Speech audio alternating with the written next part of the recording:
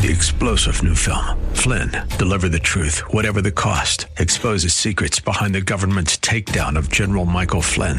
Flynn knew what the intel world had been up to. He ordered the first audit of the use of contractors. This set off alarm bells. He told the truth. He was the most dangerous person for Donald Trump to hire. They had to get rid of Flynn. Flynn, deliver the truth, whatever the cost. Available now. Watch it today. Go to salemnow.com. salemnow.com. Getting a grip on what it means to be persistent. That is the focus of our time today as we catch up with Pastor Phil Howard for today's edition of Truth for Today.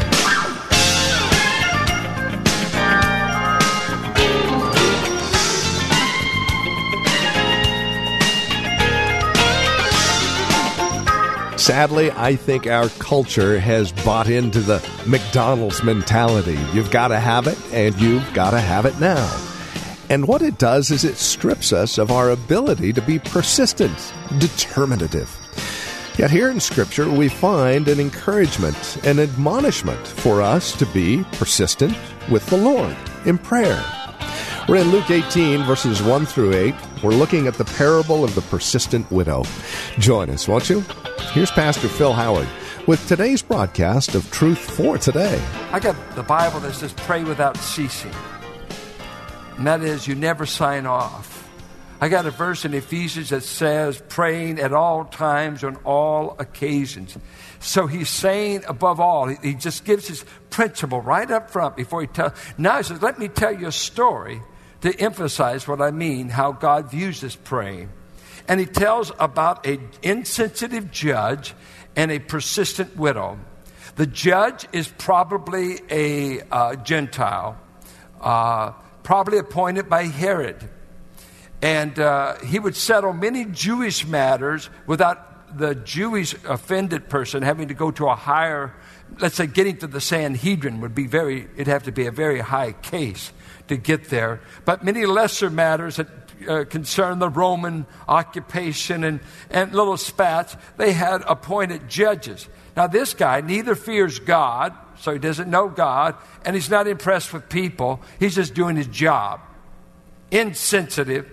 The only thing he's interested in is bribes. And if someone comes before him with position and money, he's interested. But if you don't have any advantage when you come to his court, you don't have a lawyer, you have no males represented. Women weren't even allowed in court. Women were a nuisance anyway. You just wanted to keep the race going, so God gave us women. No courtroom rights. No men in her life. Widowed. The average age of marriage in that culture was 14. So you had many young widows. You could be a widow in your 30s. So this woman's widowed. No men in her life, no advocates, no money to bribe with, no doubt a financial matter. And of all things, her case comes before a guy that's got a reputation. I don't fear God. I don't care about people. I care about bribes. And she keeps coming and daily, get her out, get her away, get her out, get her away. I like to imagine at night she's throwing rocks on his window, yelling outside on the street, I want you to hear my case. And the guy is going batty with this woman. Just keeps on, because this is what she does. For some time he refused, but finally he said to himself, even though I don't fear God or care about men, yet because this widow keeps bothering me, and the idea is she is wearing me out. She is I'm about to have a nervous breakdown with somebody I don't even care about. A woman can do that, and so can grandchildren that won't take no for an answer. I love it in little children. One of my grandchildren, Cole's, come on, Grandpa. He always wants to show me. I've seen it twice. I put in my grandfatherly duty. I want to rest. Come. He doesn't know what it means to say no. And guess what? He usually wins. Because it's not that in a great grandfatherly affection moment, I hope to get the boy to be quiet. Well, this widow, this judge moves without any virtue. No virtue going on. He wants relief from a nag, a person that won't go away. And so, says, if she keeps coming, there's a powerful word here. She keeps bothering me. I will see that she gets justice so that she will not wear me out. Do you know what the word wear me out? I know you don't know. That's why I'm asking you. Most of you don't. It literally means to blacken the eye. The word for wear me out, and it became metaphorically used of wearing someone emotionally down. But it literally meant to blacken the eye. This woman is like giving me a black eye every time she shows up, keeps presenting her case, won't go away. She is emotionally wearing down an insensitive, uncaring judge. Now, Christ tells this story. Now, is God the Father an uncaring judge? No. It's a favorite rabbinic tradition. Use the argument from lesser to greater. It's a story in comparison and contrast. And the widow woman, one with no advocate, no advantage, no money, an impossible case. And now Christ is talking to his own. Let's think this through. Let's compare who we come to. We come to a father, not our judge. We come to someone who calls us his elect children. I chose you. You're special to me. You're in a special category, a family affection. You come to one who said, if you call on me, I will hear you. We come to one who's invited us. Come, cast your burdens on me. I come to one who says, you'll find mercy with me. You'll find forgiveness with me. You'll find understanding. I've been told to come as his child. He's hurt if I don't come. Waiting without strength. And he doesn't need to be bribed, for he owns everything that has value anyway. And he knows I'm a poor sinner saved by grace, so I cannot buy. And one thing I have that this woman didn't have, I have a mediator and an advocate there at the throne who said, I will call my throne by the name of grace, so that when you're in need, you will have an advocate. That's why you're to go to God the Father through Jesus Christ. Present it to the Father, but your leverage is the one who sits next to him. Jesus, represent me in this. And even when you're caught in sin, when you're in the middle of your sin, and Satan is there to accuse you and shame you and produce guilt, he says, when we sin, we have a court-appointed lawyer, Jesus, our advocate, who takes our case and presents it to the Father. Look what we have. And then, on the other side, the widow. Do I come as a widowed woman without any status? Friend, it's no small thing to be called God's elect. I don't care if you believe in election or not. God does. Who are you and I? We didn't write the Bible. God calls me his elect. You may call me a scumbag. How dare you? I'm God's elect. When you're a child of God, you're not just a little rubbish afterthought of God. I'm going to tell you a whole lot's involved in him making you his child. Come as children to me, to a sensitive Father, an inviting Father, and I there will hear every need you have. I wonder how many times you mothers have kept going and made it. I must say this, motherhood, and I think raising children is the most underrated thing going on in our country, because having a job that makes a lot of money is what really makes a woman important. You know, I've got a daughter that's a valedictorian of her class, straight A student all the way through, and she's pouring all of her time into a 4-year-old strong-willed child, wasting all that education. But I wonder if we'll ever want another generation that knows God. I wonder if another generation that's been shaped by something besides MTV and stupid cartoons. I wonder if we'll have anybody that has any values transferred to them by a loving mother and a caring father. We act like motherhood can be replaced with a babysitter, replaced with TV. Just keep the videos coming. We don't need anyone to shape their values. Oh, dear women, thank God for what you've done. And when you seem to be trashed by a culture that puts money value on everything and nothing on moral value, thank God you've stayed by the stuff and tried to shape another generation. This is no small thing. And I'm sure you've had to call out to God in prayer 1,000 times when nobody was telling you this will pay off. You know, children don't give you a bonus for the first 10 years. Mom, we'd like to give you a 1,000-year bonus. You're doing a good job. Not quite. The bonus will be later. But this woman, she comes, and Christ is saying, when times are tough, when the pressures are overwhelming, pray. Don't lose heart. The only thing I commend about the woman is she wouldn't give up. And then he takes it to a prophetic kind of ending because he's in a prophetic setting. He's taking it there. He says, will God take care of his own? He says, and will not God bring about justice for his chosen ones who cry out to him day and night? Will he keep putting them off? One of the greatest problems we've had the church praying for 1900 years for Christ to come. The Diocletian persecution. Come, our mothers, our wives, our children were being killed. When will you show up? And for 1900 years he's delayed coming. And why has he delayed? You know why he delayed? He wanted to save another generation of people. He wasn't tired. God's delays are never the worst thing that can happen. They're working for a greater good, always, because he has a plan. But he's saying, faith, if you keep praying, you'll keep your heart. You'll keep an attitude of courage, of hope in the midst of seeming. I think of Israel, all the years they languished under persecution, under Gentile domination.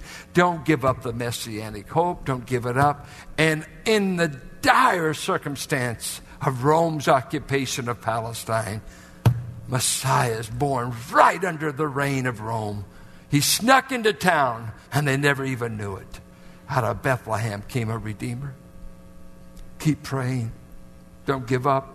And I must say to you, church, pray, and we will keep our heart until we see his face. Because prayer will be a lifeline that will replenish us. And I must say, I struggle with prayer as much as anyone in this church. I have seasons of wonderful prayer. Every time I preach on prayer, I'll have a week I can't hardly pray. As soon as I tell you how to pray, I have a battle to pray. So I hate to preach to you about praying because you'll be abounding and I'll be fighting the devil all week. When I can teach people to pray better than I pray. It is something, as I was praying Thursday though, and this passage was hitting me, I cannot tell you what prayer does. It tranquilizes my heart in the midst of every storm.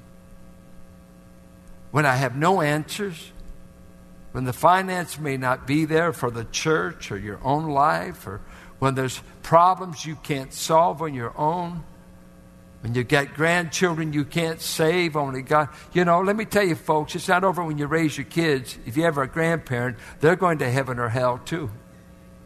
Somebody's got to be praying for them.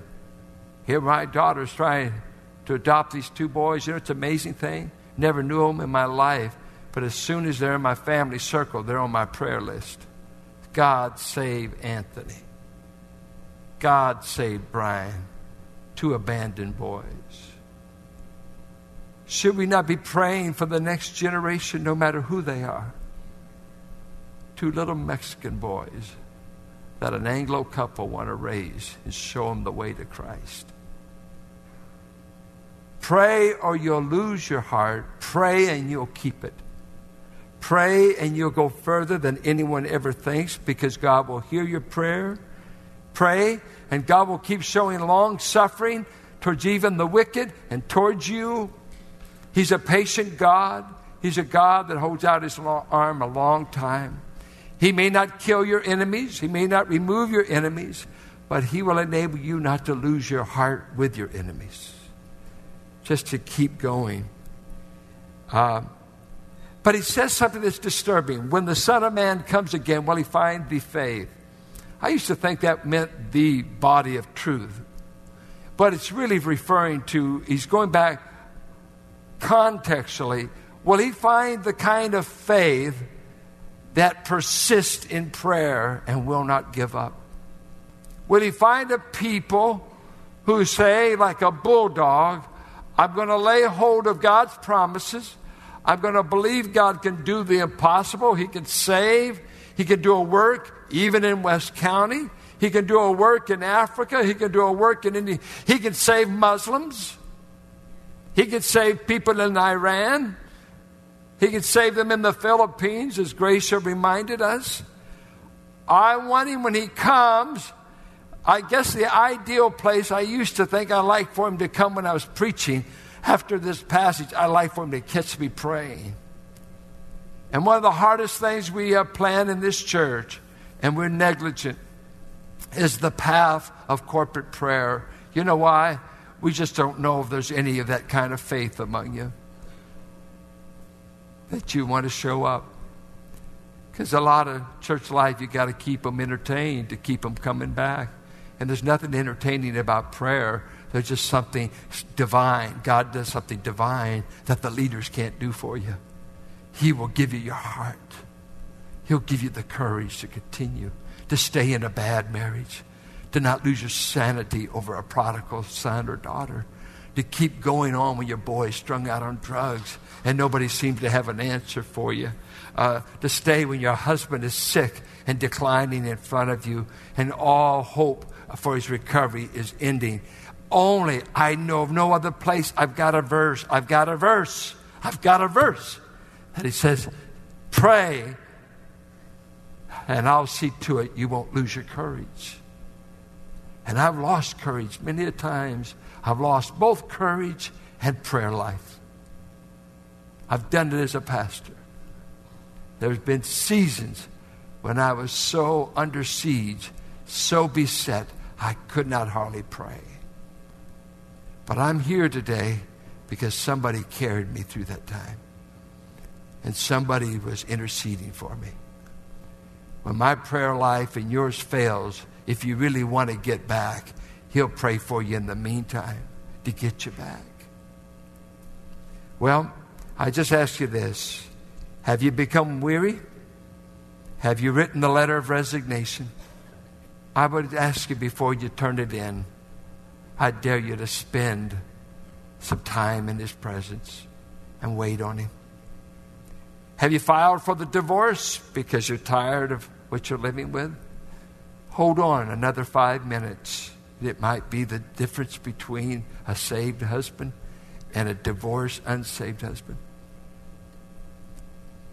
Sometimes as pastoral counselors, we don't even have the courage to tell you to hold on. We'd say, boot him out. He doesn't have one right to be in your life. I've only seen praying women make a difference. It's the only way you can make it. Pray or faint. But the Bible says in repentance and rest is your salvation. In quietness and trust is your strength. Isaiah 30:15, and then the sad, sad divine reply, but you would have none of it. They said, we want a fast horse to escape the Babylonians, and God said, you won't escape your enemies by a fast horse. You will escape by resting in me, waiting in me. And it's one of the disturbing things as I see around us, the fatigue level. I was just at a ministry that is a booming ministry, and as I met with the pastoral staff, I said, what are your major issues? Fatigue, fast schedules, can't hardly take a phone call, so busy doing kingdom work, we have no time for kingdom waiting because we got to make it happen. They've only got 15,000 now. I said, how's the prayer lives going? That always brings silence in a room full of pastors. The average pastor, Leadership Magazine said, prays 5 minutes a day. I don't know how I could verify that. But you know, I must say, I'm talking about my vocation. I cannot tell you how many burnout, beat up, and discouraged pastors we meet at pastors' conferences. You could weep. You wouldn't want to go to them very much. If they just shared their heart, what they're going through, this meeting, that meeting. And one guy said, I am so tired of board meetings. I got to go to one more board meeting. I want to bail out. Been going to a lot of prayer meetings. Oh, man, that's when you got extra time. Because what really makes the church run is a good board meeting. Well, that's all deception. That's all. No, that's not true. Jesus said, if you want to keep your heart, you got to keep praying. And when he comes back, the faith that he is scared for in his disciples, my concern is, will I find this kind of faith when I come? Will men and women be knocking on the door of heaven to a benevolent Father, not a mean judge? And will my children, not a disenfranchised widow, will my children be asking for the salvation of their children, maybe the salvation of the marriage, the kingdom to advance, on and on and on and on. So none of us are immune from wanting to throw in the towel, give up.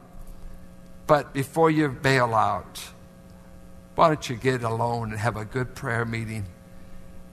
And you'll be amazed at how many resignation letters you'll have to put back in the file and say, instead of resigning, I re-signed up. That Sunday school class, I've been going batty with it. Those kids, I can't make them get it. Nothing's happening. I finally grabbed onto something. If I'll pray for those little kids that are driving me batty, God might do something divine with me and them. It's always easy to bail out. Matter of fact, it's just human. It's divine to continue. And the only way you can do it without being a hypocrite is for the great God we call Father to renew our strength, give us overwhelming peace, and give us the assurance, I will avenge you in time. I will vindicate you in time. I will just ask when I come, did you believe me enough to pray to the end? Don't quit. The race isn't over. The game's not over. I quote often Robert Morrison's great line, we have only 1 hour before sunset to win our victories. We'll have all eternity to celebrate them. We're in the last hour. Don't throw in the towel, but pray, but pray. Let me pray for you. Father, strengthen your precious people. Strengthen our precious mothers that are here today that have had to lean on you for 1,000 childhood crises. We praise you for godly women, for mothers. I pray for every man and woman, boy and girl here who are about to lose heart over some part of life.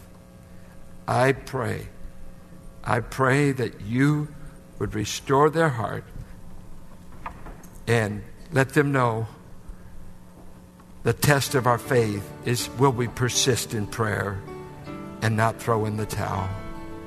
Give us that strength for Christ's sake. And this is Truth for Today with Pastor Phil Howard. Our time today spent in God's Word to encourage you, to bring you truth for today. If you have questions or comments about our time together, we would invite you to write to us. You can either visit our website and drop us an email, write to us via U.S. mail, or give us a call. Another way to reach out to us with your questions would be to simply record them on your voice memo app on your smartphone and then email that audio to tftquestions@valleybible.org. Our phone number is 855-833-9864. Our website, truthfortodayradio.org. And if you're writing to us, the address is 1511 M. Sycamore Avenue, Suite 278, Hercules, California. The zip code is 94547. If you have questions about the ministry of Truth for Today and how we are funded to air on this radio station, we would love to talk with you. We are listener-supported, quite simply, and no gift is too small, no gift is too large. Whether it's a one-time gift or a monthly gift, it all goes back into the radio ministry, ensuring that it airs on this radio station. So would you consider that as you reach out to us here at Truth for Today? One other note as we close out our time together today, if this broadcast and this ministry encourages you in your walk with Christ, and you happen to be looking for a church that does just that, we would invite you to contact valleybible.org. Pastor Phil is pastor emeritus at Valley Bible Church in Hercules, and while he is no longer in the pulpit, we are still very much a part of this church body, and we would invite you to come and join us for worship. For more information, again, valleybible.org or call 855-833-9864. And then we invite you to come back and join us next time for another broadcast of Truth for Today with Pastor Phil Howard.